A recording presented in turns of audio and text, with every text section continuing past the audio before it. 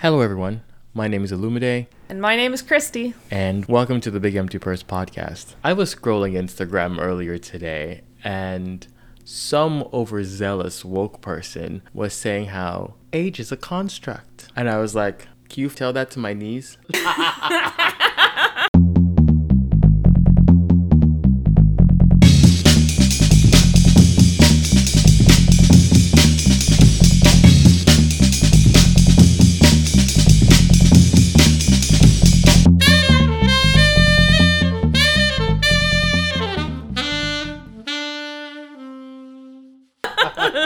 So, Christy, what have you been up to since the last episode? Let's see. Oh, I found out one of my favorite bands, Royal Blood, is coming out with a new album next month. It's going to be called Typhoons. So Royal Blood is a rock band, but it's only two members. It's one guy who does the drums and one guy who plays a bass guitar and sings. So it's has no like traditional electric guitar, but this guy who plays the bass is like so crazy. Like I don't know what he does. I don't pretend to be talented enough, but he somehow makes it sound like there's like a regular and a bass guitar playing at the same time. It's fascinating. I was first exposed to them in concert. I went to see Queens of the Stone Age and they opened for them, and I don't have the talent. Like these two random people who are like playing every instrument at once put on a really good show. I really like the band. They have two albums, which have both been a little more like traditional rock, sort of White Stripe vibes, but their new album seems to be trending in like an electronica direction. And they have two singles, and now I'm really waiting for this album because one of them I really like and the other one I am thoroughly unimpressed with. Their first single they released from this upcoming album is called Trouble's Coming. It's really cool. It's like has some similarities to their old stuff, but seems to be moving in a new direction, which is really interesting. And the other song is just, it's called Typhoons, and it's just boring. It's just like, it's so flat. It's like you start the song and it's like, okay, maybe this could go somewhere. And it never goes anywhere. It's just like, Wait, so you're not sure if Yeah, so I'm so curious to see how the album's gonna be, because I don't know which of those songs is representative of this album. I see. Well, I hope it's the better one that is representative, because you just never know. You never know. So I'll report back next month, but their other two albums are excellent. They're called Royal Blood and How Did We Get So Dark. Highly recommend both of those. I'll put one of those songs on our Spotify playlist, so reminder, we have a Spotify playlist, Big Empty Purse, all one word, with songs we like, songs we've talked about on the show, so be sure to check that out. So I'm also newly obsessed with this YouTube channel. It's this guy named Mike MGTV. His name is not MGTV, but his name is Mike, and that's the name of the channel. So he's this bisexual bartender. Hey, bye friends. One of my friends sent us these two videos, which were what your drink order means at a gay bar and what your drink order means at a straight bar, which were hilariously accurate. Yeah, I'm thinking about this in my head really fast. Like, I don't know what drink means what now. Yeah, I didn't before I went into the videos, and I was like, I felt suddenly so called out. I was like, ugh. Or like I knew those people. It was like, vodka Red Bull, you're doing drugs. That's no shade. When I did drugs, I also drank vodka Red Bulls. So those were my first two videos I saw of his, but he has had this YouTube channel for a while. He roasts all kinds of people, and some of my favorite videos were Get Ready With Me featuring my depression, and My Dad Guesses Gay Slang that I made up. Are you serious? That's hilarious. Yes. It's fantastic. I'm actually going to go watch Oh this my channel God. because my standard drink, it used to be a tequila sunrise, and then I transitioned into an amaretto sour because I enjoy fruity drinks. I really do. That tequila sunrise, I need you to put that maraschino cherry in there. I need you to put that umbrella on my lemon drop martini. I need you to put the absolute rainbow colors into my Mai Tai, because that's the kind of person I am. But I'll go watch that video, see where I fit into that mess. It's excellent. Yeah, because I am the person who drinks like straight whiskey. It happens without fail. My cousin, she and I will go out and I'll order my standard drinks and she will do what you do and order the whiskey. And when the bartender comes out, they give me her drink without fail. Yeah. 100% of the time. And I always have to... Yep. I could just accept a drink from them and just switch with her. No, I will tell the bartender, excuse me, no. This is not my drink. This is her drink, just so they know. How dare you make that assumption? Just because I have a beard. I'm not the one drinking whiskey. Fuck. What have I been up to? I have been trying and failing miserably at keeping up with the mess that is the royal family right now. Oh my God. I have been mess. watching Twitter go off, and it's hilarious. It's hilarious. So like Oprah, Oprah's messy. All the messy things that have happened in history in terms of like the biggest scandals, Oprah will find a way to make it her business. She will interview anybody who's the biggest scandal. So Oprah does a sit-down interview with Harry and Meghan, and I am dying. There's the meme where Meghan talks about how, all her whole life she's been an activist, empowering women, talking about giving women the platform to use their voice. And all of a sudden, when she's caught in a bind, she's silent. And Oprah says, were you silent or were you silenced? And she did the hand too, the silenced. And that meme is everywhere. It's everywhere. Yeah, and I remember Meghan was talking about there were conversations that were being had about when their son Archie was born, what would his skin color look like? And let me tell you, Twitter went off. Because Twitter was like, you guys are worried what that baby is going to look like? And Twitter just categorized every single person in the royal family and what they look like. They were like, Prince Philip, he looks like he's been dead for decades already. And there's a meme that says they have to take Prince Philip out every morning and thaw him in the microwave. I mean, the man looks like he might need a little bit of foundation or concealer because, yeah, they're like, you guys need to stop worrying about what that kid looks like because some of you are... And there are people who like just flat out were stating facts about the inbreeding in the royal family, and they're worried about this baby having darker skin. So Richard Maynards, who's a columnist, he went on Fox News and he was trying to defend the royal family, especially the Queen, saying how, because everybody now assumes that the entire royal family is racist, which honestly, if we have to be real, kind of, sort of, like, but we'll get to that in a second. So Richard Maynards, the columnist, he went on Fox News. And of course I say Fox News, so you know this is some bullshit too, we'll start with. Yeah. And he said that we have to remember that for almost half of a century, the Queen has been the head of the Commonwealth, which is the collection of number of lands around the world from the colonial days. These are his words. He literally said, from the colonial days. And then he said, the majority of the people who live in those lands are black or Asian. Ergo, the Queen is not racist.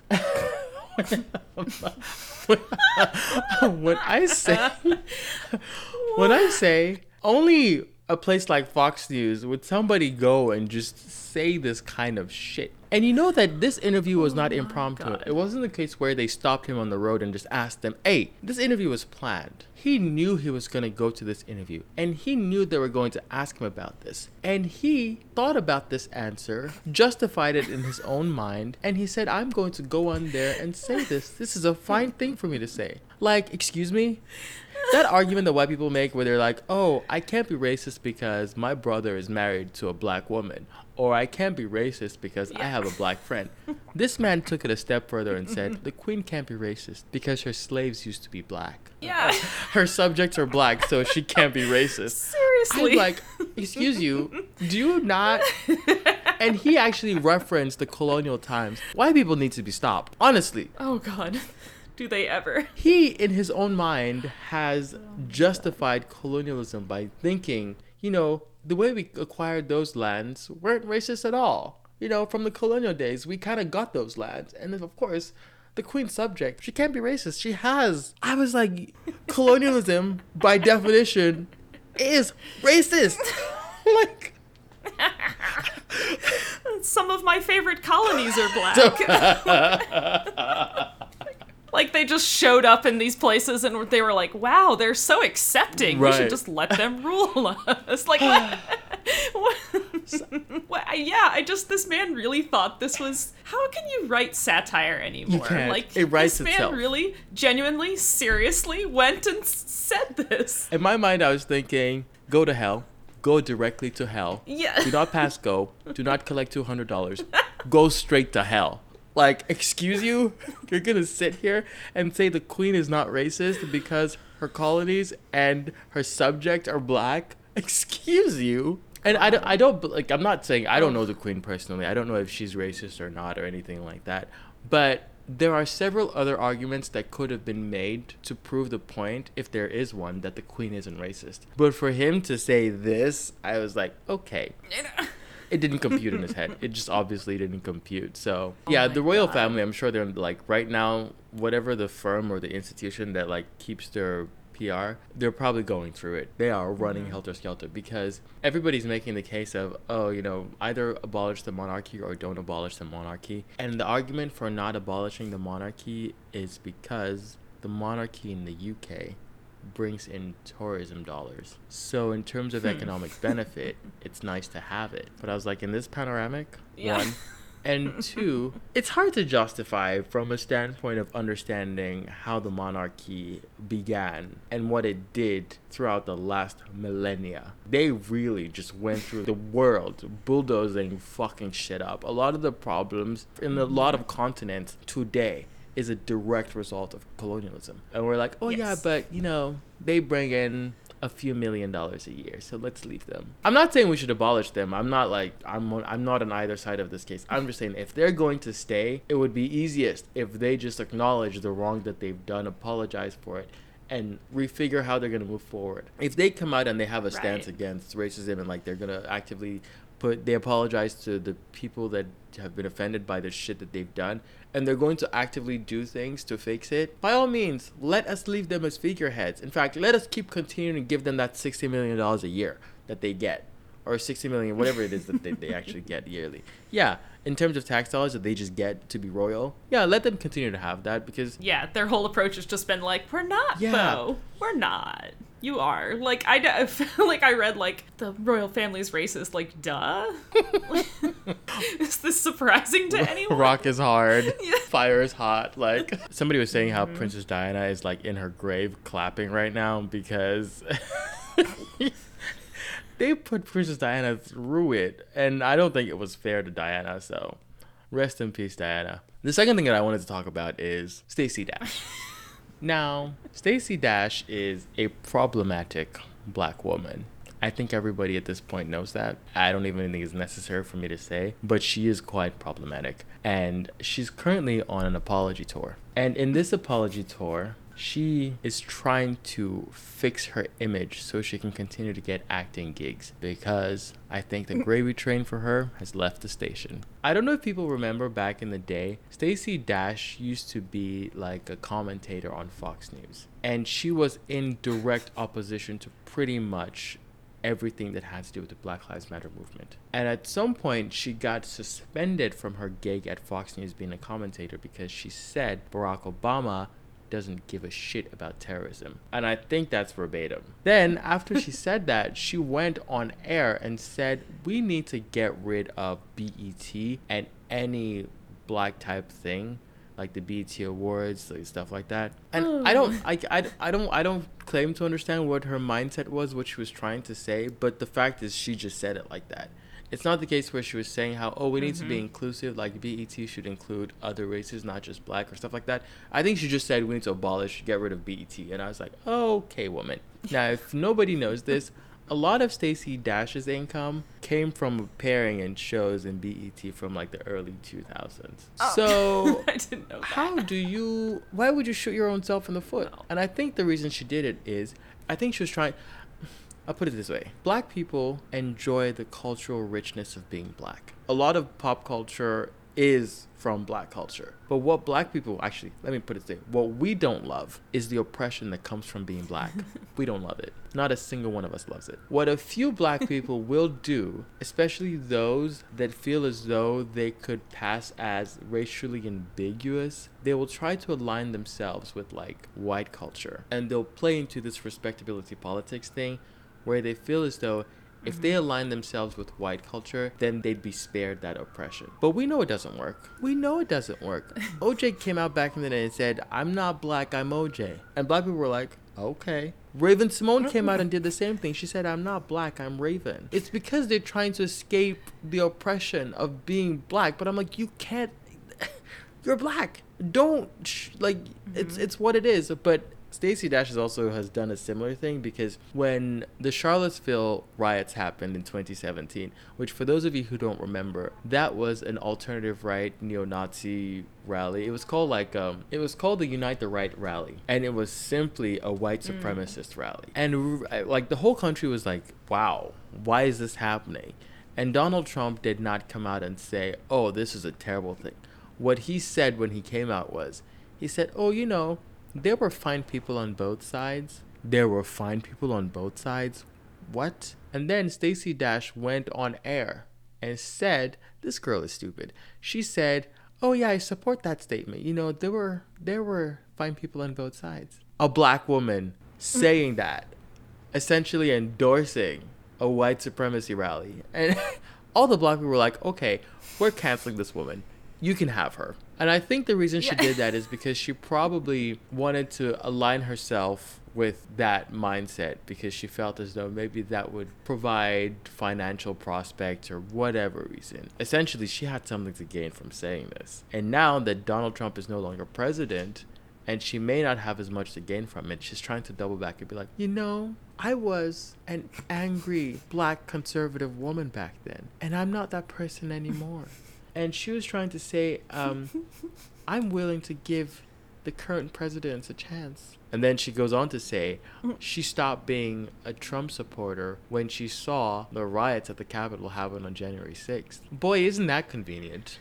It's extremely convenient to just be like, you know what? I supported Donald Trump when he supported the white supremacy rally. That was fine by me. You know, that same rally where white people drove truck through a crowd of black people and killed one of them, injured like 19 more. She was okay with that. That violence was fine. But the one that happened on the Capitol, she was like, whoa, whoa, whoa, baby, whoa, whoa, whoa. That's where I draw the line.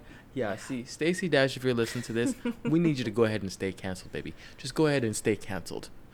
Because we're now forgiving you, and whatever career that you thought you'd get back by doing this apology tour, we're not accepting your apology. Wherever you are, stay right there. Whatever you find there, that's on you, baby. That's on you. The third thing is, I started watching this show called Generation on HBO Max. I am completely hooked.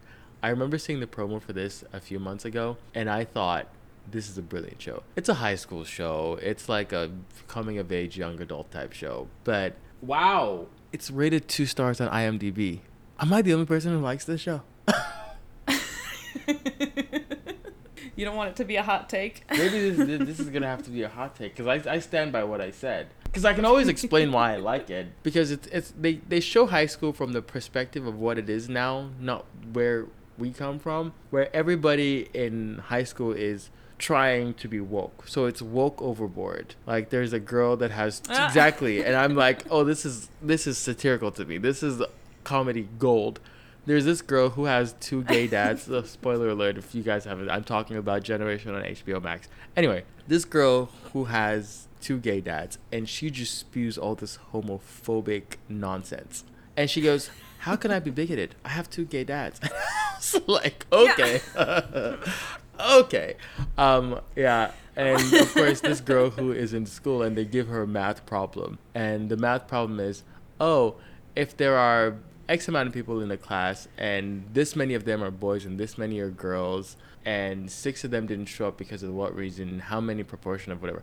And the girl is like piping up in class talking about, you know what? I don't like this question, because this question doesn't think about the non-binary people. Why is it only the boys and the girls? And then teacher was like, just do the homework. But yeah, no, I'm hooked on this show. I'm sure it's trash and nobody else likes it, but I'm sticking to my guns on this one. It's entertaining to me, so I'm gonna keep watching it. And that's that on that. Oh, speaking of like high school coming of age, I watched The Perks of Being a Wallflower, which we talked about last week when we were talking about high school. It was so good.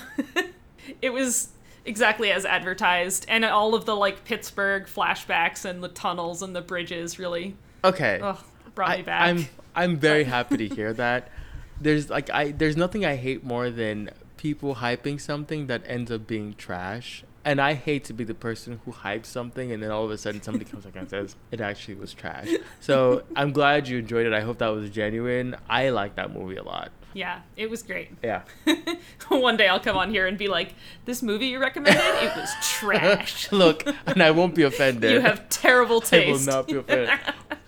So, the topic we'll be discussing today is toxic masculinity. First of all, we might have to explain or define toxic masculinity. Toxic masculinity is a subset of violent, destructive, or oppressive behaviors that have traditionally been attributed or associated with manhood. For instance, men are taught to be aggressive, competitive, and strong at all costs. Now, not to say that only men are guilty of toxic masculinity, and not to say that all traditionally masculine behaviors are problematic, but it is important to consider the detrimental effect of perpetuating these behaviors, especially the damaging ones. So I think these toxic behaviors stem from the rigid dichotomy of constructed. I hate when I talk like this, because obviously, like, this is all big words. I should have just put this in plain English, but like, I think these toxic behaviors stem from the rigid dichotomy of constructed gender that pits behaviors that are traditionally associated with womanhood in direct opposition to manhood. Right. And this is like toxic masculinity is something I think of when men push back on feminists who are saying, like, you know, destroy the patriarchy, because like toxic masculinity is such a pillar of the patriarchy and it is so harmful to men, and like such an obvious way they would benefit from dismantling this system, but it's just so ingrained in the way men are socialized. It's just oof. But also, thank you for defining it. I feel like it's something that a lot of people have experienced who don't know the word for it. Yeah. So my 80-year-old father-in-law recently learned the phrase toxic masculinity, and it was like 50 light bulbs went off. He was like, oh, I've been seeing this happen my entire life, and there's a word and a concept for it. So now he, like, every time he sees it, he tells all his friends, he's like, that was toxic masculinity. I love it. I love this. He calls it out. I love it. It's great. And I think this is part of why a lot of the older folks don't like that we define specific phenomenon, because if we define it, we're able to identify it when we see it and we can do something about it. Like, now that we know what toxic masculinity is, there's a title for it. There's a place to put it, and there's a way to identify it. Yeah, so this is important. It's important that we need to be able to identify and define things. But what you were saying earlier about men should be in on destroying the patriarchy too, that is very strong. And I think that was, you were talking about on last week's episode, the Chimamanda Ngozi Adichie's TED Talk, We Should All Be Feminists. This is one of the points that she was making. Because, like, the whole movement of feminism is not just to benefit women, like the way some toxic men think. It benefits everybody. Mm-hmm. Every single person benefits. It's just, the whole point of feminism is not to favor women. It's just so we bring up and make sure it's balanced. We have to have equality for everybody. And I know the way she said it is the equality of the sexes, but they're not only two genders. Like there's a whole spectrum, but everybody should be a feminist because it benefits all of us. There are a lot of issues with the toxic masculinity. The biggest issue is that masculinity is valued over femininity in many patriarchal societies. And those who subscribe to traditionally masculine behaviors see themselves as superior and entitled. You know, the whole entitled superior thing, men in patriarchal societies like that, they feel entitled and so superior. When something doesn't go their way, they have no idea how to regroup or handle it. It's just bizarre to me. There's also the second issue, which is men feel the need to defend the unhealthy idea of masculinity. And, you know, men are supposed to be rugged. They won't perform basic hygiene because it's considered feminine. I remember one time a guy made a rude comment about me having face wash and flushable wipes. I was like, these are hygiene products. Like, it don't make no sense. Like, I know there are more, like, objectively harmful aspects of toxic masculinity, but this one is so gross. Why is hygiene feminine? Oh, the amount of gross men I've encountered. Why is this a part of it? It drives me absolutely crazy. And I'm not anybody's mother. I can't come out and explain to people why this is unacceptable. I just have to avoid them because Yeah. you should have been taught as a kid, this, like, regardless of, because, you know, then I have to start roasting people's parents and saying how inadequate they are at parenting. But, you know, that's true. That's just what some of this boils down to, some basic parenting. It really does. Yeah. But I think, I mean, if I blame the parents, then I have to blame the grandparents and I have to blame the great-grandparents. Because that shit was passed down. It just was all the way down. Yeah. And I think it's just terrible. At some point, we have to just take responsibility for ourselves. But I went on a date once, and I was told I don't smell manly. Meaning that I didn't smell musky. I was like, I'm sorry that I smell fresh. I'm sorry that I actually enjoy... You smell too good. Exactly. I just remember thinking to myself... I take good care of my hygiene. I take care of myself, and I'm like, I'm not manly because of that. Okay, we're done here. And the other time is, I was supposed to be going on a date. I arrived at the venue first, and my date arrived after me, opened the door, walked in, saw me, turned around and left. Didn't even interact with me. And later I got a text saying that I'm not masculine enough. When I tell you... People are trash. Complete fucking trash. Yeah, and it's so, like, toxic masculinity. It's funny how it's different, but exactly the same in the gay community and the straight community. Like, it manifests itself in, like, interesting different ways, but, like, I think a lot of people don't, associate toxic masculinity just with straight men. But it's not just with straight men. There's an episode of, where Trixie and Katya talk about this. For those of you who don't understand what I'm talking about, look it up. Trixie and Katya were talking about masculinity. And Trixie asked a very innocent question. It might have been even naive. And she said, she said, do straight people feel the need to be aggressively masculine? Because she was thinking in her head, it's actually really rampant in the queer community because the guys feel as though, you know, they'll hate on feminine, quote unquote, guys. And they feel like there's some emasculation going there. Trixie was thinking, oh, with straight people, they don't even have the issue of the sexuality or the emasculation type thing. Like, there's no femme shaming there because there's no question about the sexuality there. They're straight, so why does it matter for them to go through all this? And Katya was like, oh, no. It's even worse for straight people because... And Katya said it so well. I probably won't be able to say it as well as she said it. She said, imagine for many, many centuries and millennia, this idea has been hammered. And then relatively quickly, you start to see men in high heels and wigs and dresses and skirts, which I'm not saying like trans people or anything. I'm just meaning like the freedom to wear whatever you want and be whoever you want to be, regardless of the gender you identify with or whatever. And they feel personally attacked by it. Their position at being on top of the patriarchy is now under attack. And they take that so personal. So now they're even more toxic masculine than they ever have been. And I was like, wow. I can't imagine somebody just living their lives, like being happy, their true selves. And then you take personal offense to that. I know. Why? So I think in the straight community, the masculine men are doing too much. Oh man, I was reminded, do you remember, I haven't heard anyone use this term in a long time, but do you remember in like the 2000s when people would use the term metrosexual to be like a heterosexual man was like well dressed or cared about grooming? I like had forgotten about that word until we were putting together this episode.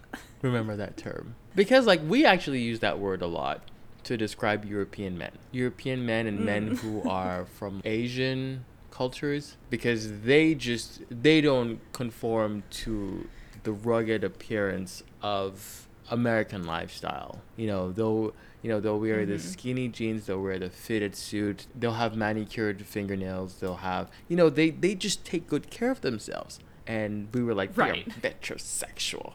No, they could literally just be straight people who take care of themselves. Their sexuality has nothing to do with it. Yeah. It was such a bizarre term. It was like, in one way, like trying to say, like, no, I'm comfortable with myself with the grooming, but also like, I'm not gay. I'm not like, don't put me like, it was so, oof. A lot of this infuriates me sometimes. I have to sometimes just, I have to give myself a pass to just not think about it because I just get really upset. Like, why does it matter? Why is people will get their personal offense to things that don't concern them? They will lash out. I'm like, wait, slow down. I remember like thinking, even the football players and the frat people when we went to college, I remember not feeling comfortable going around them. Not because I wasn't able to hold my own or I wasn't able, what I mean? It was just the amount of effort I would have to put into not fighting them for saying dumb shit was a lot. And I just did not have the strength or energy, so I would just avoid them at all costs. Especially if they're one of them, I could manage that. But if there were like 5 or 6 of them, oh no, mama, I have to not be in that room. Oh my god. No. And toxic masculinity just gets so amplified, like, the more they feel empowered by being around other toxic men.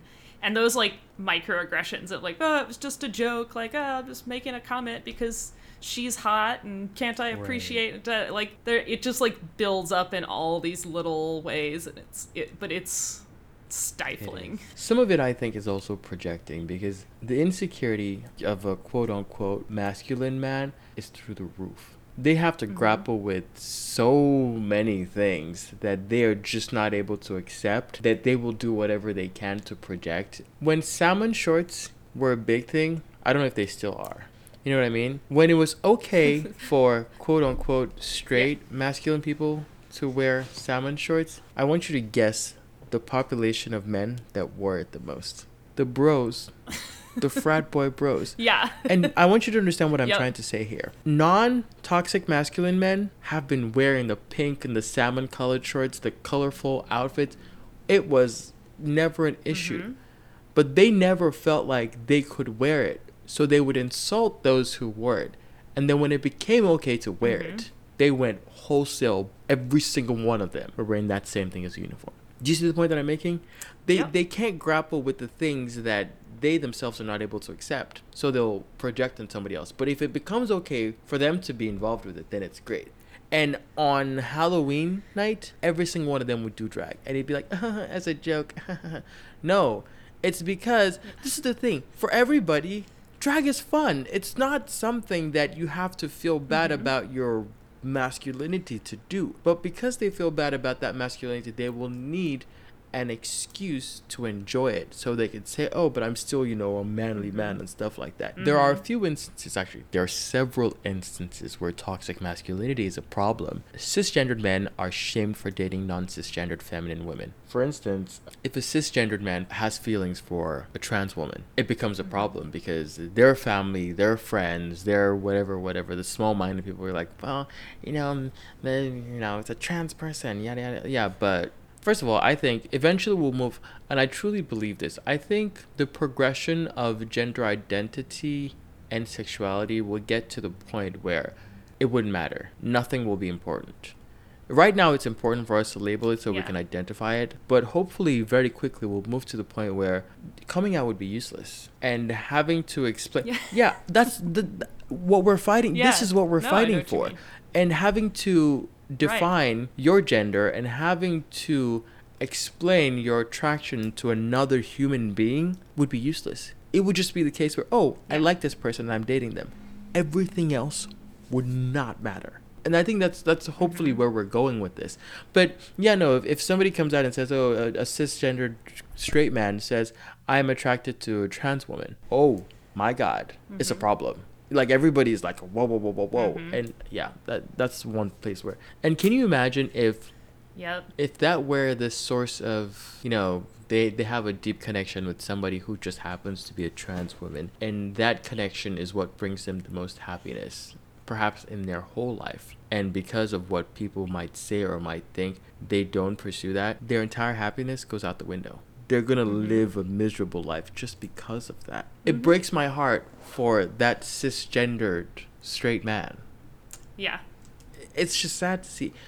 The other instances where toxic masculinity is a problem is unnecessary aggression when egos are threatened or feelings are hurt, which to me, I'm like, really? Really? Aggression is the answer to that? How does that make any kind of sense? The third thing is men do not know how to process emotions, which is especially heartbreaking in gay dating. Can you imagine? For instance, straight dating, I'm not saying it's any better because I know it's rough. It's rough for everybody. I think women are more emotionally mature. And I'm not just saying that in terms of, I'm not a woman, I don't know. But of the women that I have met, I have more friends that are women simply because they are more emotionally intelligent. Period. Yeah. And that's my experience, which is why I say women just are more emotionally mature. Now, if you put two men together, neither of which knows how to process their emotion, neither of which has even begun to scratch the surface of undoing their childhood trauma, and you want them to be, it doesn't work. This is the reason why it doesn't work. It does not work. And I just look at it and I'm like, wow, we are finished. We're finished. This is the end. This is it. And I'm like, this is why I think therapy is very important. I think it's important for people who don't even have the mindset to begin to dig into their own trauma to try to uncover it. We need therapy. Every single one of us needs it. We need to go over there and ask somebody, please, I need help uncovering my trauma, so they can help us out, because we are screwed. We're finished. I get so upset about it because you meet somebody who's otherwise a functional person who they've been able to, through their trauma, construct a life that works, which I think is impressive. Like, people with heavy trauma, being able to get up, go to work, pay their bills, get a life that's functioning, I think is a brilliant thing. But then it'll just rear its ugly head in like things that I'm like, you need to fix that. Yeah, no, therapy is, it's so critical for, especially like if you're not in a place to like have that self-awareness, or if you've never explored that, which most people have not. And like, I've been to therapy a lot, and I'm a lot more equipped to unpack things on my own now, because part of what they do is like teach you tools to unpack things, to be aware of things when they happen, to like recognize what like is the source of reactions that you have. But it's work. It's work. Even if you're doing it, whether you're doing it with a therapist or on your own, trying to like work through your trauma and understand your emotions does actually take work. Right. And the like, I don't know, it's hard to even put myself in the headspace of like, do they just really feel like everything is fine, or do they like feel things come up and just have the privilege to ignore it, and they ignore it and things will probably end up fine anyway? I don't even quite get it. But I don't get it either. But I don't think things ever end up fine. I just think they just kick the can down the road a little further. And I think the people that mostly they interact with are perhaps people who also don't address that trauma. So it's all, everybody just ignores it together, and they'll just, super... I don't believe that... a lot of those people also, I think, they lack the ability to form deep connections with people. Simply because there's a lot of stuff that they haven't unpacked. They cannot break the surface of a proper... Which... this is part of me being self-aware. I'm very guilty of this. For a reason, I know that, and not because like I'm afraid of unpacking my own trauma, or what I see as an issue is, I know a lot of what my trauma is, and I've done plenty of introspection to figure out why I am the way I am. But somebody coming to me, if they like me on the surface, I'm able to be lively if I want to keep a conversation, that kind of stuff. But if I open up all the shit that I've unpacked in terms of my trauma, they can't take it. Honestly. And that's the reason why I'm like, I can't open past the first few layers, because they haven't unpacked theirs either. And if I open up, they will run, as they should.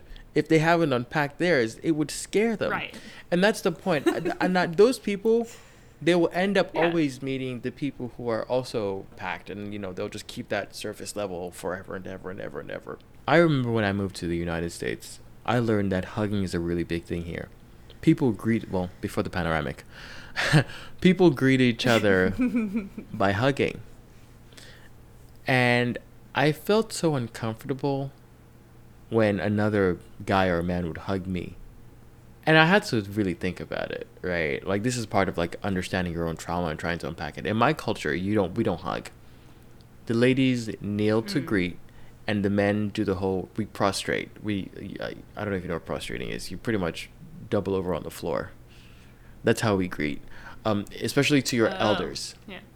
Yeah, to your elders, that's how you greet. You don't hug them, stuff like that. And I used to be so uncomfortable when another man hugged me. Now, and you know, the hugging it's not a sexual thing. It's just it's a friendly hello. And I wasn't afraid of that. What I was afraid of is from the culture that I grew up in. I was always worried about, what my family or what the people around me would think if they saw another man hugging me. And I was like, Yeah. And then I had to realize, this is the dumbest thing for me to even think about. Like, it's just a hug. And whatever everybody else thinks about what the hug, why does it matter?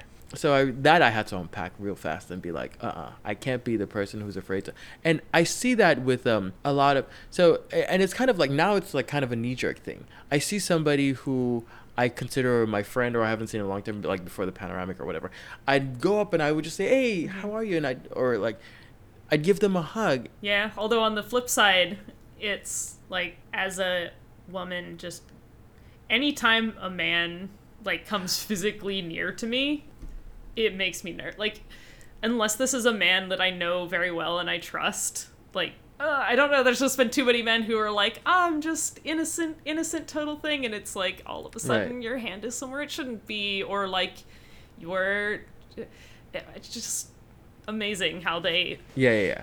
I don't even know what I'm trying to say. I understand exactly what you're trying to say. And I remember I only hug people that like I've known. But I understand what you're saying, which is why I always, if I haven't known that person as long, or if I don't really know them that deeply, and I don't know, I just like, hey, can I give you a hug? And if they say yeah, we give a hug. But the thing is, I always kind of am hesitant, because even if you ask in that moment, they're not gonna want to say no. Do you know what I mean? And I always feel like, am I railroading them? Or like, you know what I mean? But I look, now thank God there's a panoramic. I don't have to worry about this. But no, I usually ask. And if somebody says no hard feelings, mama. That's okay. Yeah, no, and I appreciate the asking. Like, you're definitely right that, you know, there's some people, like, you don't feel like you can say no. But I've definitely had people, like, because I do that too, like, can I give you a hug? And usually it's like they do a little joke and they're like, no, I'm not a hugger. Which is fine. That's actually a good way to play that out. But yeah. But just, I guess I like lost my train of words there, because I think an example of this, like in my life, is I had a professor that I was a teaching assistant for in a lab, and every time this professor came to talk to me, he would like put his hand on my back, like my shoulder, my back, and just like keep it there. It was like minutes at a time. And like, you know, that's not like a sexual place, but it was just like, I didn't give you permission to touch me. You're touching me for a very long time. And I thought it was a little weird. Like, I thought he was just a touchy guy until I like mentioned it to a male lab mate of mine who was a teaching assistant for the same professor. And I was like, isn't it weird how he always like touches your shoulder? And he was like, he doesn't do that to me. I just like I had been like, I didn't realize how much it was bothering me until that moment when I realized it was targeted, and it was because I was a woman and he felt he had a right to touch me. Right. Even if it was like not in a sexual way, it was probably what he perceived in a friendly way, but it really... Right. Yeah, that one got to me. Oh my God. Yeah, that's... I'm so sorry. So I always think to myself, me being the big mouth that I am, my first instinct is, why are you touching me, son? You know what I mean? Get your paws off me. Yeah, and my big mouth, I'll just either I'd swat your hands away, or I'd just say it like that.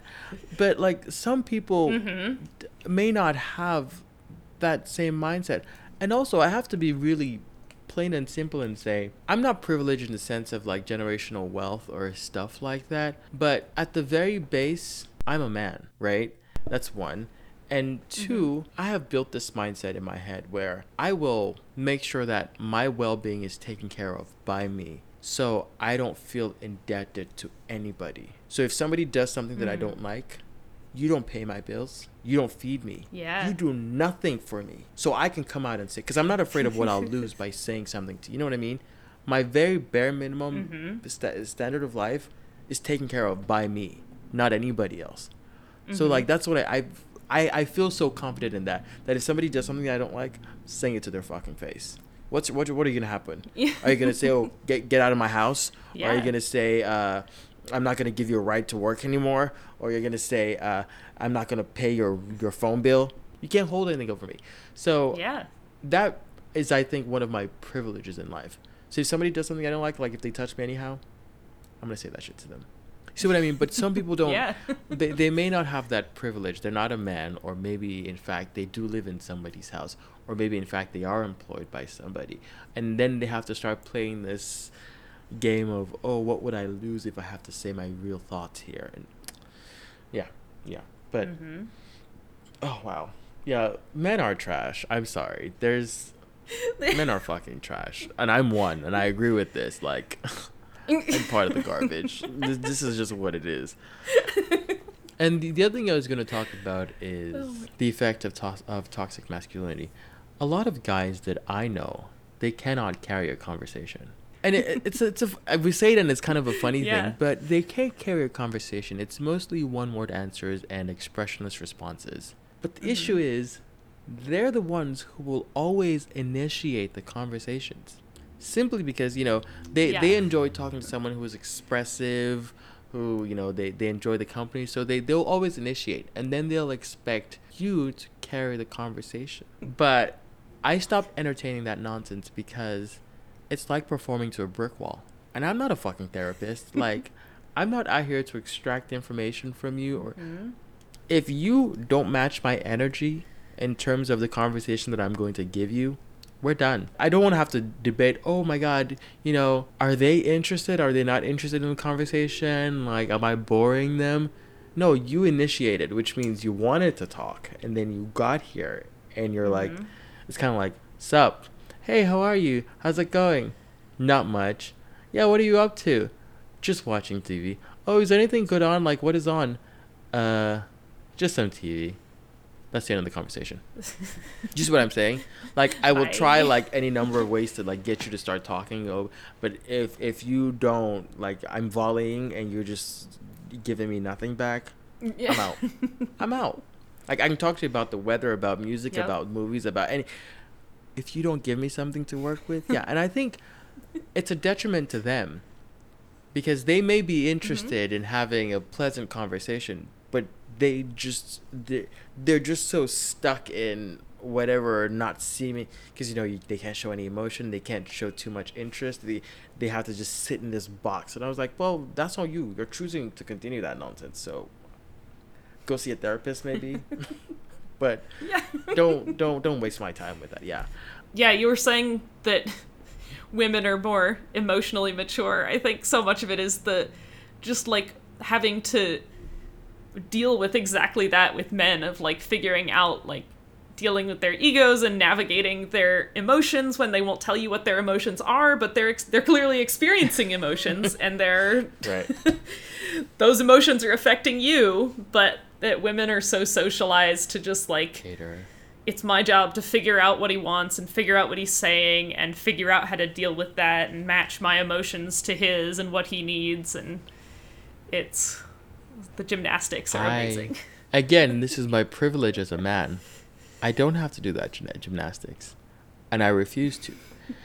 Honestly, if I show up somewhere and somebody's not giving you like I'm out. And when I feel like I do that now too. Oh, go ahead. What I was thinking, I think we're about to say the same thing. When I was younger, I would put more effort. Mama, I'm too old. Those days have passed. Yep. That's just it. And like, if I meet somebody at the very, like, people say, first impressions are important. Maybe they are, maybe they aren't. That's not the point of this. The point is, if I meet you the first time and you give me nothing, that's the end. We have nothing more to discuss. Like, because, it could be you were having just a bad day that day or whatever it is. But, like, this is what I always say. This is part of being self-aware.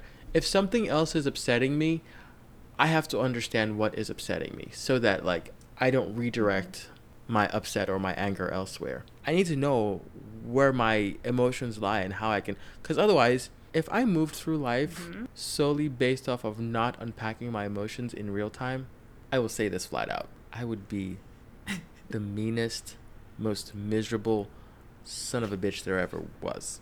Because the list of things that I have to be upset about... Yeah. Of most people that I know, I'll give myself top 1. Yeah. I have enough things to be upset about for the next 5 lifetimes. Honestly. I wake up every morning and I have to remind myself. You need to know where your emotions lie, and you need to be able to interact with people independent of that. Are there any masculine behavioral reinforcements you noticed in terrible parenting growing up? For most men, I think they grew up, especially if they're getting better in life, they probably grew up just accepting the norms of manhood, and when they got older, they started to unpack and realize, wow, some of this is actually not great. And then they got better. As a kid, I was never the kid who that shit made sense to. From the jump, it just never made sense to me. I don't know how to explain it. It never clicked in my head that this is important or this makes sense. I was just like, what? They'd say stuff like, men don't cry. And I would sit there like, can you explain what that doesn't make sense to me. Everybody gets sad. Everybody gets hurt. Everybody is going to cry. Why are men exempt from actually crying though? Like, that don't make no sense.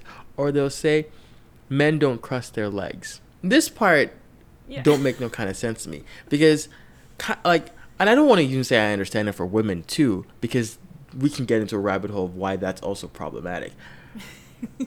The reason why they made sure women cross their legs is, when you wear a skirt, which, again, part of the patriarchy, why couldn't women just fucking wear trousers? But anyway, if you wore a skirt, you could be objectified by your genitalia, which also is a problematic masculine thing.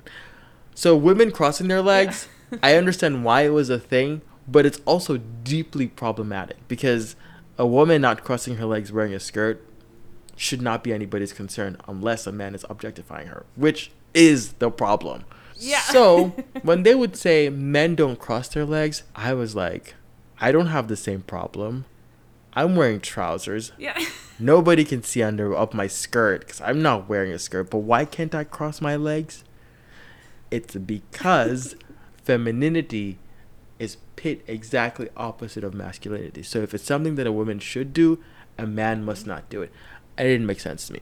It didn't. I would cross my legs just to piss my parent off. Because I'm like, it makes no fucking difference. Like, why is this an issue? Yeah. Or they'd say, especially in terms of like creative arts, like ballet, dancing and stuff like that, men don't do that. First of all, I'm like, okay. And so, or even in terms of career prospects, the whole men shouldn't be nurses. It's a big thing in my country. Yeah. Like a man who is a nurse or a man who does hair braiding and stuff like that, it's just, they're not supposed to do it. Yeah. But it makes no kind of sense. It never made sense to me. No. And this thing where everybody, the limp wrists, see, it was a big thing growing up. Like, but the thing is, you understand that kids have bad postures in general. Like, I think having good posture is something you have to work actively at. And I see the merit in having good posture. I do. It's important. Like, you can't walk around like with a bend in your back. Like, your back will just hurt. You can't walk around like, you have to carry yourself in a way that makes sense and like nothing is gonna hurt. And to me, good posture makes sense. But the whole limp wrist thing was not because of good posture. It was because they just thought that was a feminine thing. And I was like, kids in general, like I said, just have bad postures. Kids sit weird. Their hands are all over the place. They they just, because they don't think about it. It's just they don't know that they're gonna have back problems at 28. They don't. You know what I mean? And they just sit anyhow. Their wrists are all over the place. If you see, say for instance, like a 3-year-old kid who happened to be born, because maybe they're not old enough to actually identify with the gender of their own volition, they're born male. The way they act, they'll run around like they're not until they start to get really conditioned. If there's a Barbie to play with, they'll play with the Barbie because it doesn't matter. Like, you know what I mean? Right. Kids, they see a color. If they like the color, they like the color. You know what I mean? A 3-year-old kid could, for the first time, see a peony or a rose and just be really fascinated by how vibrant the color is, and they'll run to it and grab it, and they can say, men don't get roses, or men, you know what I mean? And then you start doing stuff like that the whole time. Yeah. And I see, it's crazy. I will say this on the podcast, on the air, my parents are very guilty of this. Very guilty. And I think it's because it was passed down to them. And what I'm not going to give them a pass on is, even if it were passed down to you, again, it is everybody's job to do their own due diligence. You, in your life, have to unpack all your own shit. And I will say this unequivocally. Before anybody has children, go to therapy. Go to therapy. Yes. You need to unpack all the shit that you learned. Otherwise, when you have that child, you will do the exact same thing. Yes. This should be a requirement. Yes. A government requirement. Please. Say it 10 more times. And louder, say it louder. Louder for the people in the back. Louder for the people in the back. It amazes me how little responsibility people feel to not pass down problematic things to their children. They, like, people just go into parenthood just, like, completely winging it. It's like these human beings are your responsibility. Like, how can you not take that seriously enough to take some time to think about how you were raised and how you're going to raise them? Oh my God. Right. Yeah, no, please go to therapy. Yeah, and I, kids. Like, growing up, I always found myself in a bind because it didn't make sense to me, and something would be said, and I just have to be like, okay, I'm not accepting that. Again, this is my privilege as a man. If my sister had said she wasn't accepting that, that would be the end of her. You know what I mean? I would literally hear things and be like, okay, I'm not. That doesn't make sense to me. That's a no. And I also remember when I first moved to this is especially with, like, you know how people view deeper voices as masculine and stuff like that, but there are women who have deep voices too. But when I first moved to the United States, I made a concerted effort to. By the way, we're gonna have an episode about code switching, but you need to realize that the accent in which I speak to you is not my natural accent. When I pick up a book to read, the voice that I hear in my head is not the voice that I speak with. When I first moved to the United States, I understood that there was a whole lot of value in the way you sounded. If you show up with an accent, people say you're difficult to understand. They ask you what, and they make fun of you for saying different things. So I just said to myself, I was going to make a concerted effort to learn the American accent. So I would listen intently to the way people talked. I would try to figure out the inflection. I still make a mistake every now and then. I say the word the wrong way, and I have to ask. But it's a lifetime of learning. You have to. So I remember thinking when I first moved to the U.S. that the U.S. accent, especially in California where I lived then, was a nasal one. So I would do the thing where I would just push my voice into being nasal, basically squeeze my larynx. But the problem is when you do that, your voice gets pitchy. Do you see my point? Your voice gets pitchy, and then you sound more feminine. My mother hated that. Hated it. And she would say it as though I hate it because, you're just being fake and it's not your real accent. And then I realized, no. She doesn't hate it for that purpose. She hates it because now I still talk with an American accent, which is technically still very fake. But I have figured out how to relax my voice box to make it sound more natural. And she doesn't hate it so much now. So why did she hate it then? Because I sounded more feminine. And there are a lot of kids who are now like, they go to college or whatever, and maybe the kids are just I see it now. I see immigrants when they're first learning the United States accent, and I see it too. They push it into the nasal thing, and they just sound like Valley girls, which there's nothing wrong with. A lot of white people sound like Valley girls. It's perfectly fine. But it just ends up being such a deal about how you sound. And I know people who, when you meet them for the first time, especially gay guys, when you meet them, they will artificially lower their voices. Now, my voice is not extremely deep, and it's not light. It's perfectly fine. It's run-of-the-mill voice. But I try to make sure I'm eloquent and people can understand me, but it doesn't always work out. But the point is, the reason why they switch their voices up is because of this toxic masculinity shit. They don't want to sound too feminine. So they'll like me for the first time and then lower their voices. Yeah. But when they get comfortable, then their voices get really sky high. And I'm like, why are you even pretending? Why? What was the reason? I'm not saying, like, there are things that should be corrected. If kids are not speaking eloquently and they are, I think it's important. But it shouldn't be because of the toxic masculinity thing. It should just be because, you are not...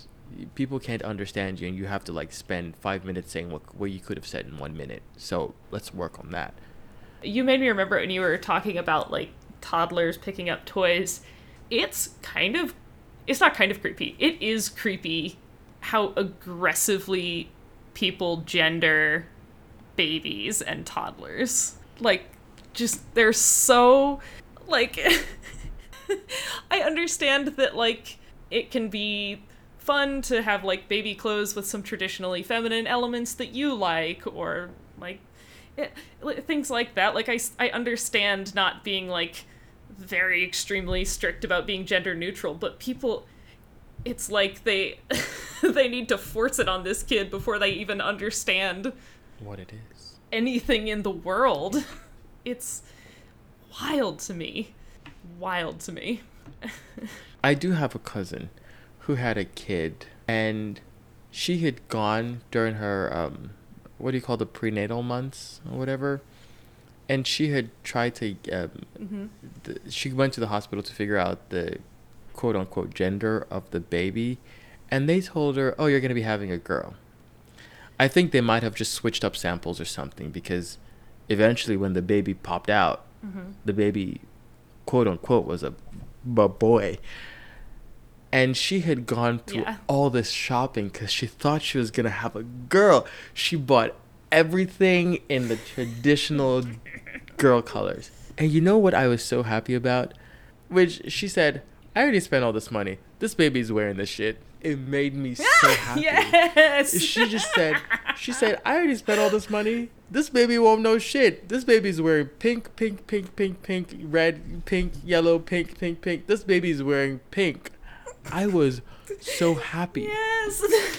Because I mean, it was like a throwaway comment, as if like, no, we're gonna be budget friendly around here. We're not spending money two ways.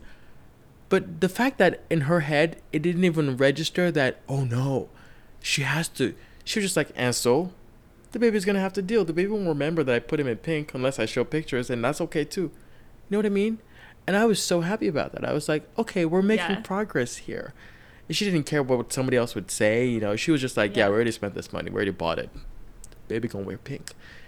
I remember when that baby was born, I was like, unless the mother's gonna pass on other traumatic things, it's like, this may be one thing that baby doesn't have to worry about. It made me really happy. Yeah, so I was like, But I think that was just, a fortuitous thing, because if she had been given the right test result, she would have also just bought the boy stuff, but I think hopefully it would have still been fine. I don't know, but but no, so many parents would have gone out and dropped hundreds of dollars because the baby is a boy and it has to have the boy. Like, who is it hurting? What do you think you're fixing here? I have to explain to people, like, until the 1930s, 1940s, pink was actually a boy's color. It was the reverse. Teal and blue was for women, and pink was for boys, which is what I mean. Colors don't matter. It's a stupid thing. Right. Yeah. It gets me so upset. So and like, yeah, I've gotten in trouble for like doing a lot of stuff in my life, like wearing pink. Have you ever experienced any aggressive masculine behavior? Because when I tell you, I hate going to the barbershop. You will not find another place that has a more toxic masculine vibe than a barbershop. It is so strong. And I've been cutting my own hair, my own everything for like going on 13 years now. Because first of all, they would press the clipper thing directly into your skin. They like, you'd get like these cuts on your skin because, you know, they're aggressive with it. And I'm not patient either. So, and you get bumps and I'm like, you know what? I'm just going to start cutting my own hair. And I think I've gotten better at it over the years. But the first times I tried cutting my own hair, mama, was rough. It was rough. But I was like, I'm not going back to a barbershop ever again. I can't stand this. I can't sit there while people... They will say some dumb, stupid shit, and everybody else will hum in unison. And I was like, I can't handle this. I can't go back there. So I hated going to the barbershop, so I just stopped going for that reason. And I remember as a kid, the guys would change the lyrics of a song if they're singing along. So if the song was like a woman's song or she was talking about a he, they'd sing it and then change it to a she. And I was like, all right, okay, we know you didn't write the song. And we know the song is not from your perspective. They are just lyrics on a page. So I made a concerted effort. So I will sing exactly the way the song was written. If the song sang about a he, I'm singing a he. Yes. If it sang about a she, I'm singing a she. That I just decided that it was a stupid thing to have to like. But you're just singing a song. Yeah, doing the acrobatics. It's just a song. Yeah, that I thought was like, wow, that behavior is mental. And it wasn't because they, you know, like, the reason why they were doing it is what was mental about it, not the fact that they did it. The guys who are deathly afraid of getting a fruity drink. Actually, you know the thing is, frozen yogurt. When we used to go to frozen yogurt, I remember when we go to Razzie Fresh, some of the guys I'd go to Razzie Fresh with, they would avoid cherry and strawberry flavored because of the color. Oh, and like it was just like a really stupid throwaway thing. Like nobody really, and I would sit there like, you serious right now?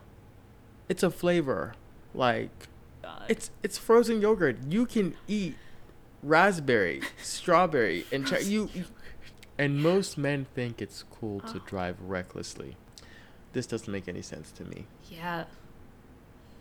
It's not more masculine. Can you explain how? No. Why? It's also terrifying. If you've ever been in a car with some dude who like suddenly decides he needs to prove his masculinity. Right. Exactly.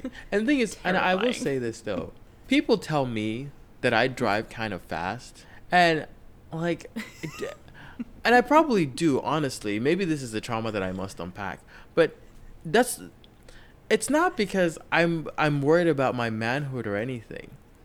I'm just impatient. One. Yeah. And two. Yeah. I think there's a difference between driving recklessly is different. I won't be out here weaving through traffic for the sake of weaving through traffic, right? I believe in this. I think. Yeah. And I think this is true. I could be wrong, but most accidents are collision. Like, that's exactly what a motor accident is, a collision. Because if you didn't hit anything, there may not be an accident. Collisions only happen because cars bump into each other. If I see a clean, straight path to get out of a cluster of cars that are all moving at similar speeds and can hit each other, Christy, I'm taking that shot. I am taking that. So if I'm on a free highway and there's no car ahead of me, but there are a pack of cars that are dancing around each other, in my mind, this is where the accident is going to happen. Right here. So the moment I find a clean shot to get out of there, I'm taking it. It has never failed me once. Every time, and I'm one of those people where I'm a really vigilant driver. I can tell you what's happening the 15 cars around me, I know exactly what each one is doing. And I can see if a car is about to veer into my lane, like they look like they're trying to get in here, they're not using their signal. Either I speed up to get out of the way or I slow way down so they can get in the lane. I'm not just oblivious trying to drive recklessly, you know what I mean? But there are people who are just the thrill of just rum rum. I'm like, that does not make you any more masculine. You are just prone to getting in an accident, especially if you're not a very thoughtful, considerate driver where you know what's happening around you and you're just whipping around. Yeah, no, you're gonna get hit. Or you're gonna hit someone. So yeah, not gonna lie, your driving is a little bit scary. But part of it was because you drove that skateboard car for so long. But I never felt like you were on some weird, like, testosterone fueled, like driving rage. Like, you just, it was all very logical. You were not taking a second longer than it required. No, I'm not. Yeah, my cousin hates my driving. Every time I like, she has to get in my car, she's like, okay now, like, take it slow, take it easy. And I was like, knock on wood, I've never hit anybody, I've never been in an accident, like, it won't be today. But you need to understand, I see a clean shot to get out of a potentially dangerous situation, I'm not thinking twice about it. I'm taking that shot. I got to get out of there. Yeah. Honestly. We've sort of addressed this before, but they get so competitive.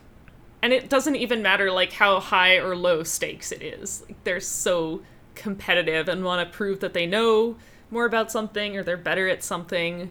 Yeah. I once watched this guy. It's just comical sometimes. He, like, one man was talking about making homemade biscuits.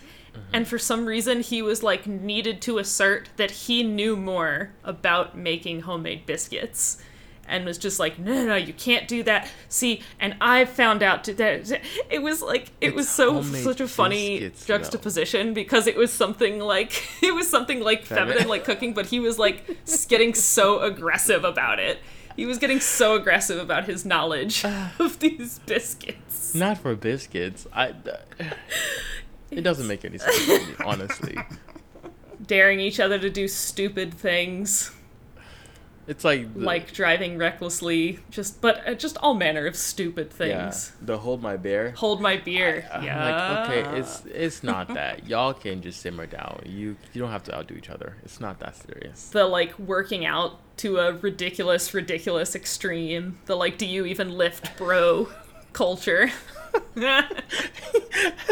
This part kills me because, like, why does it matter? Like, what? And mansplaining, one of my favorites. I mean, I've experienced a lot of mansplaining in my life, but my favorite was I was in graduate school and I was performing an experiment. It was my experiment on my graduate work. I was very capable. Another researcher who's a man walked by and he, like, used this equipment I was using a lot, and I was like, hey, just to double check. I was like, is this set up correctly? Just double checking. I was like 95% sure, but I was like, while you're here, do you mind checking it? Yeah. Yes or no? This man took my experiment out of my hands, physically took the things I was doing out of my hands, and then started trying to do it. He didn't know what I was trying to do. He was trying to explain it to me. I was like, bud, you've just come in here and fucked all this stuff up. Like, just please go. And so then I returned to my lab to complain about this guy trying to mansplain my own experiment to me. And one of my male lab mates starts mansplaining about how what he did was not actually mansplaining. It's like, this isn't happening to me right now. This can't be happening. Men are trash. Trash. I can't believe that. And they're just not self-aware enough to realize how hilarious. I cannot.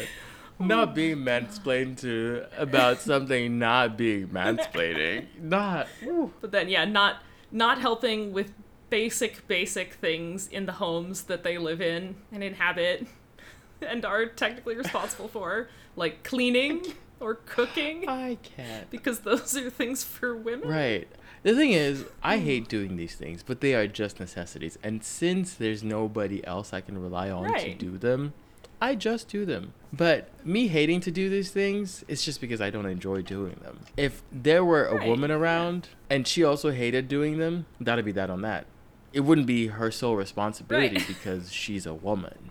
That makes... So on a lighter note, I know you've seen these products that are aggressively marketed for men. Some of my favorite are mandals, which are candles for men, which come in scents like the carnivore, dirt bag, and grease monkey. God, these are unnecessary.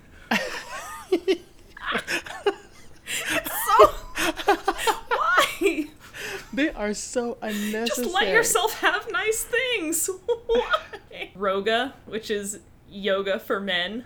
I can't believe this. First of all, I've been to Broga classes, and they're always just 90% women who just wanted a more intense yoga class than a traditional yoga class.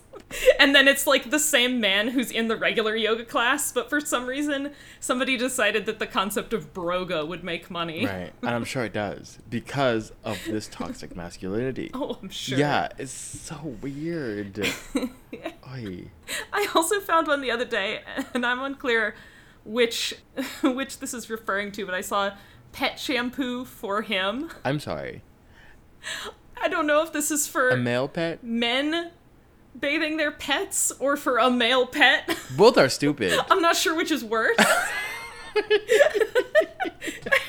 It wasn't clear. It just said pet shampoo for him. Oh my god, I cannot believe. And these marketing campaigns, I'm sure they work. The chapstick, you know, they'll make chapstick specifically for men.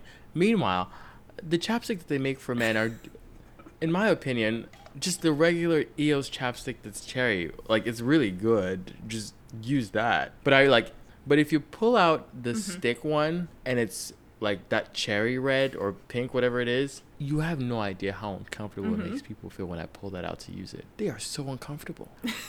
I'm like, why? It's chapstick. Even if it weren't chapstick, even if it were a deep red lipstick, why does it matter? Like, it just makes them so uncomfortable. I've also seen the marketing for cars like the Ford, the Jeep Wrangler, where it's like tough, masculine, rugged. And I'm like, all right. It's a machine. It's a car. We don't need to aggressively market this like this. It's not necessary. Also, the whole Old Spice marketing team until recently leaned heavily into the masculinity thing. It was, I was like, I think now they're starting to like get really, because they're always like kind of funny, but they were very strong on the masculinity thing. And I was like, okay, we don't need to be this masculine about, I don't know, marketing hygiene products. We also have the war. Have you seen this one? This one really pisses me off. It's called War Paint, and it is makeup for men. Have you seen this? No.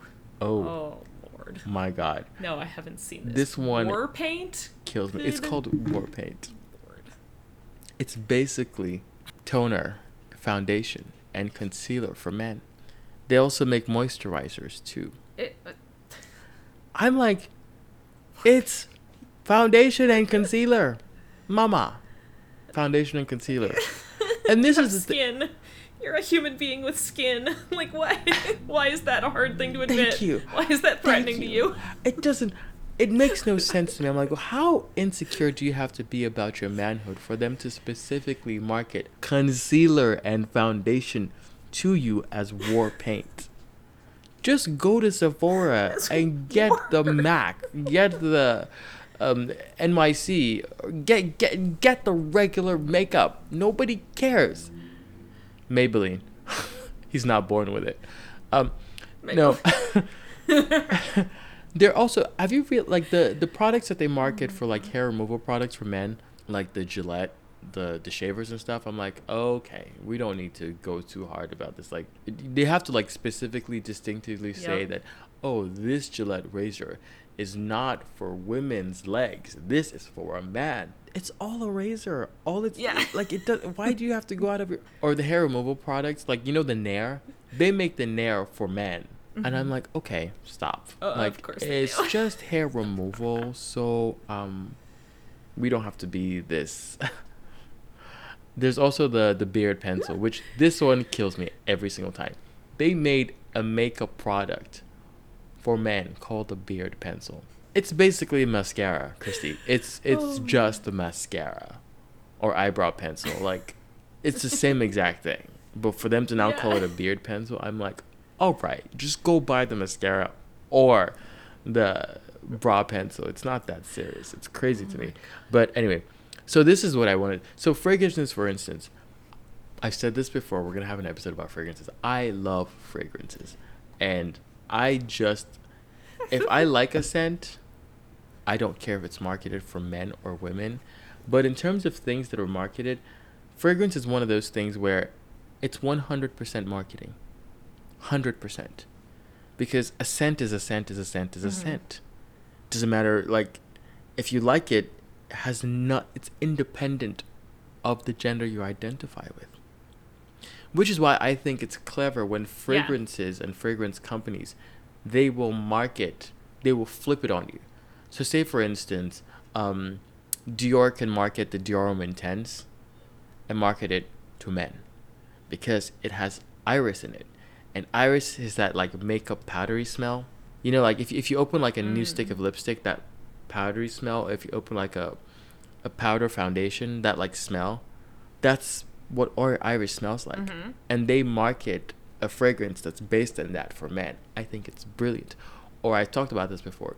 When Moschino did the boy toy, that's a rose fragrance, but they marketed it to men. I love when fragrances do that because they understand that what they're marketing is a scent. The gender thing doesn't matter. And some are actually really smart about it. They'll do gender neutral fragrances that they're going to market to everybody. And I remember, like, I have this Carolina Herrera. You've seen this fragrance. It's made, the bottle looks like a high heel shoe. It's literally, the bottle is made like a high heel. And that fragrance has, like, notes of coffee. It's very rich. Well, some people agree that it's not rich enough. But it's a really good fragrance. And I love it. Even if I don't mix it with anything else, I will wear it by itself. And I love this fragrance. And when my sister saw that bottle, she's like, why do you have that? I was like, why not? It's a fragrance. Or if I'll go buy, like, vanilla fragrances and my mom will see that. One time she saw that I had Dolce & Gabbana Light Blue for women. And she's like, why do you have that? And she wasn't worried about, like, this is the thing that bothers me, right? She was worried about if somebody comes over and sees that fragrance, what would they think of me? And I'm like, whoever comes in and has that mindset, they have some audacity. And I'd just be like, leave. Like, but her concern was like, what would they think? It's like, it wouldn't matter whatever they did think. First of all, most of the time, who I'm inviting to come to my space, they know what this is. Like, they're not going to be surprised. Aggressively masculine language, where people say bro, dude, man. See, I've made a point to just say, like, stop. I will correct them. Unless you use the bro, dude, man creatively or ironically, don't call me bro. Just to appease your need to seem masculine when relating to me. If that's the case, I'll just call them sis and watch them get extremely agitated. Extremely agitated. Because their ego can't handle it. Like, don't call me bro. It's not. Why? Yeah. Sis. But yeah, honestly, like, so many insults to, like, for someone so entrenched in toxic masculinity, being compared to a woman is insulting. Like, it's straight up insulting. Right. Like, so many insults are around. You throw like a girl, you're a pussy. Literally, like, femininity is an insult. Just directly. Sis. Yeah, exactly. Which is why, look, I don't, if somebody tries that, I'm like, sis. Yeah, and you just watch them get really mad. Like, it really hurts them. I'm like, yeah, so you understand what I'm saying. Yeah. This extremely masculine thing, you don't have to start a conversation by saying bro. Either you use my name, or you don't even have to. If you're already addressing me directly and I've acknowledged that I'm the one you're addressing, just jump straight into the topic. Don't do this bullshit where you call me bro, man. No, just go ahead and talk. I don't even know if Betty White actually said this. This might be one of those things that just gets passed around on Facebook. Yes, did she actually say this? I love that. It makes me laugh every time. She said, "Why do people say grow some balls? Balls are weak and sensitive. If you really want to get tough, grow a vagina. Those things take a pounding." Shout out to Betty White for being a true feminist icon. She gets it. She gets it. just a big part of toxic masculinity is objectifying, and specifically like sexually objectifying women. And I don't have any direct experience with it, but I am certain that gay men do it to other gay men. Would be shocked if you told me otherwise. No. But like catcalling, I don't know what people expect to get with catcalling. It's either been like just weird or scary. Like I've had some where I'm like, okay, I'm actually a little scared, but most of the time it's just like, this was weird. Why? What possessed you? I think they I don't know if it's, you know how people say, you flatter someone and they think that's flattering, and what they'll get in return from flattering the lady is attention. But no, it's just rude and creepy. It's not flattering. So all of this need to like comment on people's bodies. And women, it's this weird like double standard of they'll like shame women for the way they look, especially if they don't look traditionally like feminine and sexy, but then they also like have a lot of insults for women who aren't sexy or who enjoy or seek out sex. But then they still have this like entitlement about like feeling like they should be able to have sex all the time, and the logic is not there. The logic is just not there. Yeah, a man can be promiscuous, but a woman can't. And if that's the case, and this is the retort that gay people come out with, like if you are this steeped in your toxic masculinity and you feel as though women can't be promiscuous but men can, then by definition you want to be promiscuous along with the men. You're gay. Yeah. Like this is the equation. This is where your logic has led you. Yeah, this is where you're ended up. Right, and I'm just like, okay, we need to just simmer down. It's not that serious. Really, it's not. Yeah, so we were talking about this earlier about how you have to really like be men's emotional manager, which again, shout out to sociologists who give us terms for these things, which is called emotional labor, which I taught my mom this word the other day, and she was so hype. Right. When I tell you, she was like, oh, are you telling me this is a thing? Absolutely. What's it called again? I'm writing it down. Send me something on it. This is great. I'm telling everyone at work. She didn't even know what it was called, but she has been doing it. She has. The women who choose not to do that emotional labor, I mean, people think they are like wenches, complete wenches. Like, how dare you not do this emotional labor? And I'm like, excuse me? You want them to do all this work that only benefits you, and then when they don't do it, you raise a fit and be like, how dare they not do that? Again, the luxury that I have of being a man, I just don't do this emotional labor. And I have been accused of like being emotionally, which this is what I was saying, right? A lot of men are not emotionally intelligent. And if you are the man who is emotionally intelligent and you just choose not to do emotional labor because you realize there is no payout, then other people think you are the man who is emotionally unintelligent. And I'm like, first of all, how dare you? Second of all, that work that you want me to do, there's no payout for me there. The only thing that's going to happen is I'm going to be exhausted and drained. It pays me nothing, so I'm not going to do it. And then, of course, you are that cold, calculating, standoffish. Yeah, okay, fine. I'll take that title. And I can run with it because what are you going to do? Nothing. So that's that on that. Yeah. It's a really tricky thing. Like, it hurts men. We need to stop this nonsense. Yeah. And then toxic masculinity, just like taking it to its end, can get literally violent, scary, abusive. Like, I've been lucky not to experience too much of this, but I've definitely had times when I felt physically unsafe around men. Like, I've had people, like men, get sort of aggressively handsy with me in bars. I've been followed a few times. But, like, the possibility of men getting violent is, like, very present. Just because of this toxic masculinity culture. You know what's sad about that? Every single woman in the world has this same story. It's not the case where we say, 20 women experience this, and every single woman has experienced this. It's a fucking problem. It is a big problem. And like the problem to me is simple. Don't be aggressive towards women. Yeah, you would think. It's a simple thing. It's really just simple. Yeah. Honestly. Yeah.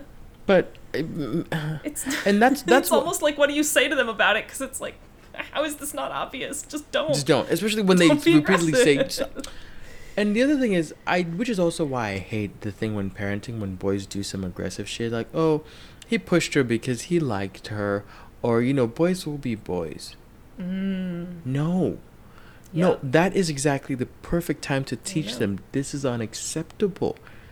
And I think there is some Yeah. truth to saying he pushed her because he liked her, but do you stop to consider the fact that the reason why he's pushing her is because you haven't equipped him with the proper emotional intelligence to actually say what he's feeling? And the boys Right. who have that emotional intelligence to say what they're feeling despite the situation they're growing up with, you then call those boys pansies. This is why, like, if I were a teacher or, like, if I ever have kids, I will be that hippie parent who is out here just fighting. That will be me. Because probably my kids will end up with some kind of trauma, but I will be damned if my kids end up with this toxic masculinity trauma. I will be damned. Yeah. They'll get brand new trauma. I know. It's going to be one we've never seen before, but it won't be this, I'll tell you that much. I will do everything I can to make sure it's not this. Because it's a terrible thing. Yeah. As soon as they have that trauma, Yeah. the amount of time it's going to take them to undo that and the amount of work they're going to have to do, it's going to cripple them from doing anything else. They're going to have to spend the rest of their life trying to dig themselves out of this hole. It's not worth it. Like, imagine having a child who once they get to adult performing years, they're emotionally intelligent, they are self-sufficient, they have a knowledge about how the world works, and they are well adjusted, they know how to handle people and set boundaries in terms of interactions. And the sky's the limit. They don't start out from like negative 100. They don't have to work themselves up to that. They're already there. They could take off and do so much better in life. When I see kids who are well adjusted these days, I'm like, you're gonna go so much further. So much further. You don't have to dig yourself out of a hole. You can just take off. It's wonderful. Yeah, back to the whole thing where it's really unsafe. I think this is the root of a lot of domestic assault and hate crimes, to be honest, in terms of like trans women. When a man feels his masculinity is threatened, the first thing he does is just to resort to aggression. Yeah. Why is that? I understand that the reason why is because they don't have the emotional intelligence to express their emotions in ways that make sense. But aggression should be the last thing you resort to. Not to dismiss how much it hurts other people, but I truly do feel bad for men who are so entrenched in toxic masculinity, because I mean we've said so many examples through this episode. It prevents them from like living happy, fulfilling lives in so many ways. It's shooting themselves in the foot. Like, and men, I mean, this is part of it. Men are more likely to die of suicide than women, because like seeking out help is just not something they're equipped to do. Right. And like couple that with that violence and aggression, and it therapy for everybody, honestly. Therapy for every single person, because even if you feel like you don't need it, go get it, because I'm sure there's something you haven't unpacked that you're not even aware you haven't unpacked. Like, go get it. Yeah. And like you just said, we think it's weak to seek help, and we don't even want to learn to start processing them. It's a really sad thing, but it is important. Like we've said, it's if any man is listening to this podcast, or not man, if you are even a woman and you are prone to some toxic masculinity, please check your bias. Every single decision you make, understand it. Especially if you have kids, and you're starting to shop for toys and stuff, understand that you can start instilling some really toxic behavior in your kids if you don't do this right. So please fix your shit. And on that note, we can end this fucking episode. But also, if you are a toxic masculine man, you need to fix your shit. Do not catcall women. You are not entitled to their bodies. Do not do some nonsense at bars to think you're superior to others. And if you are a gay person and I hold you even more responsible, because you should know better. You grew up being subjected to this nonsense, and you should do better. Remember last week on Twitter when you advertised us as a lighthearted, fun podcast? I think this might be the second episode we did where we went really heavy with it. because we did the racism thing with Mia Ponsetto, and now we're doing toxic masculinity. But no, we are a fun, lighthearted podcast. But every once in a while, we gotta break flock and let you know what's what. Remind you we have the range. We have the range. So that concludes our episode about toxic masculinity. Thanks for joining us. As always, you can find us on Twitter and Instagram at Big Empty Purse. Tweet us, message us, tell us what you'd like to hear us talk about in the future. On next week's episode, we'll be discussing, it's actually to be determined. Tune in next week and we'll definitely let you know. Until next time, peace.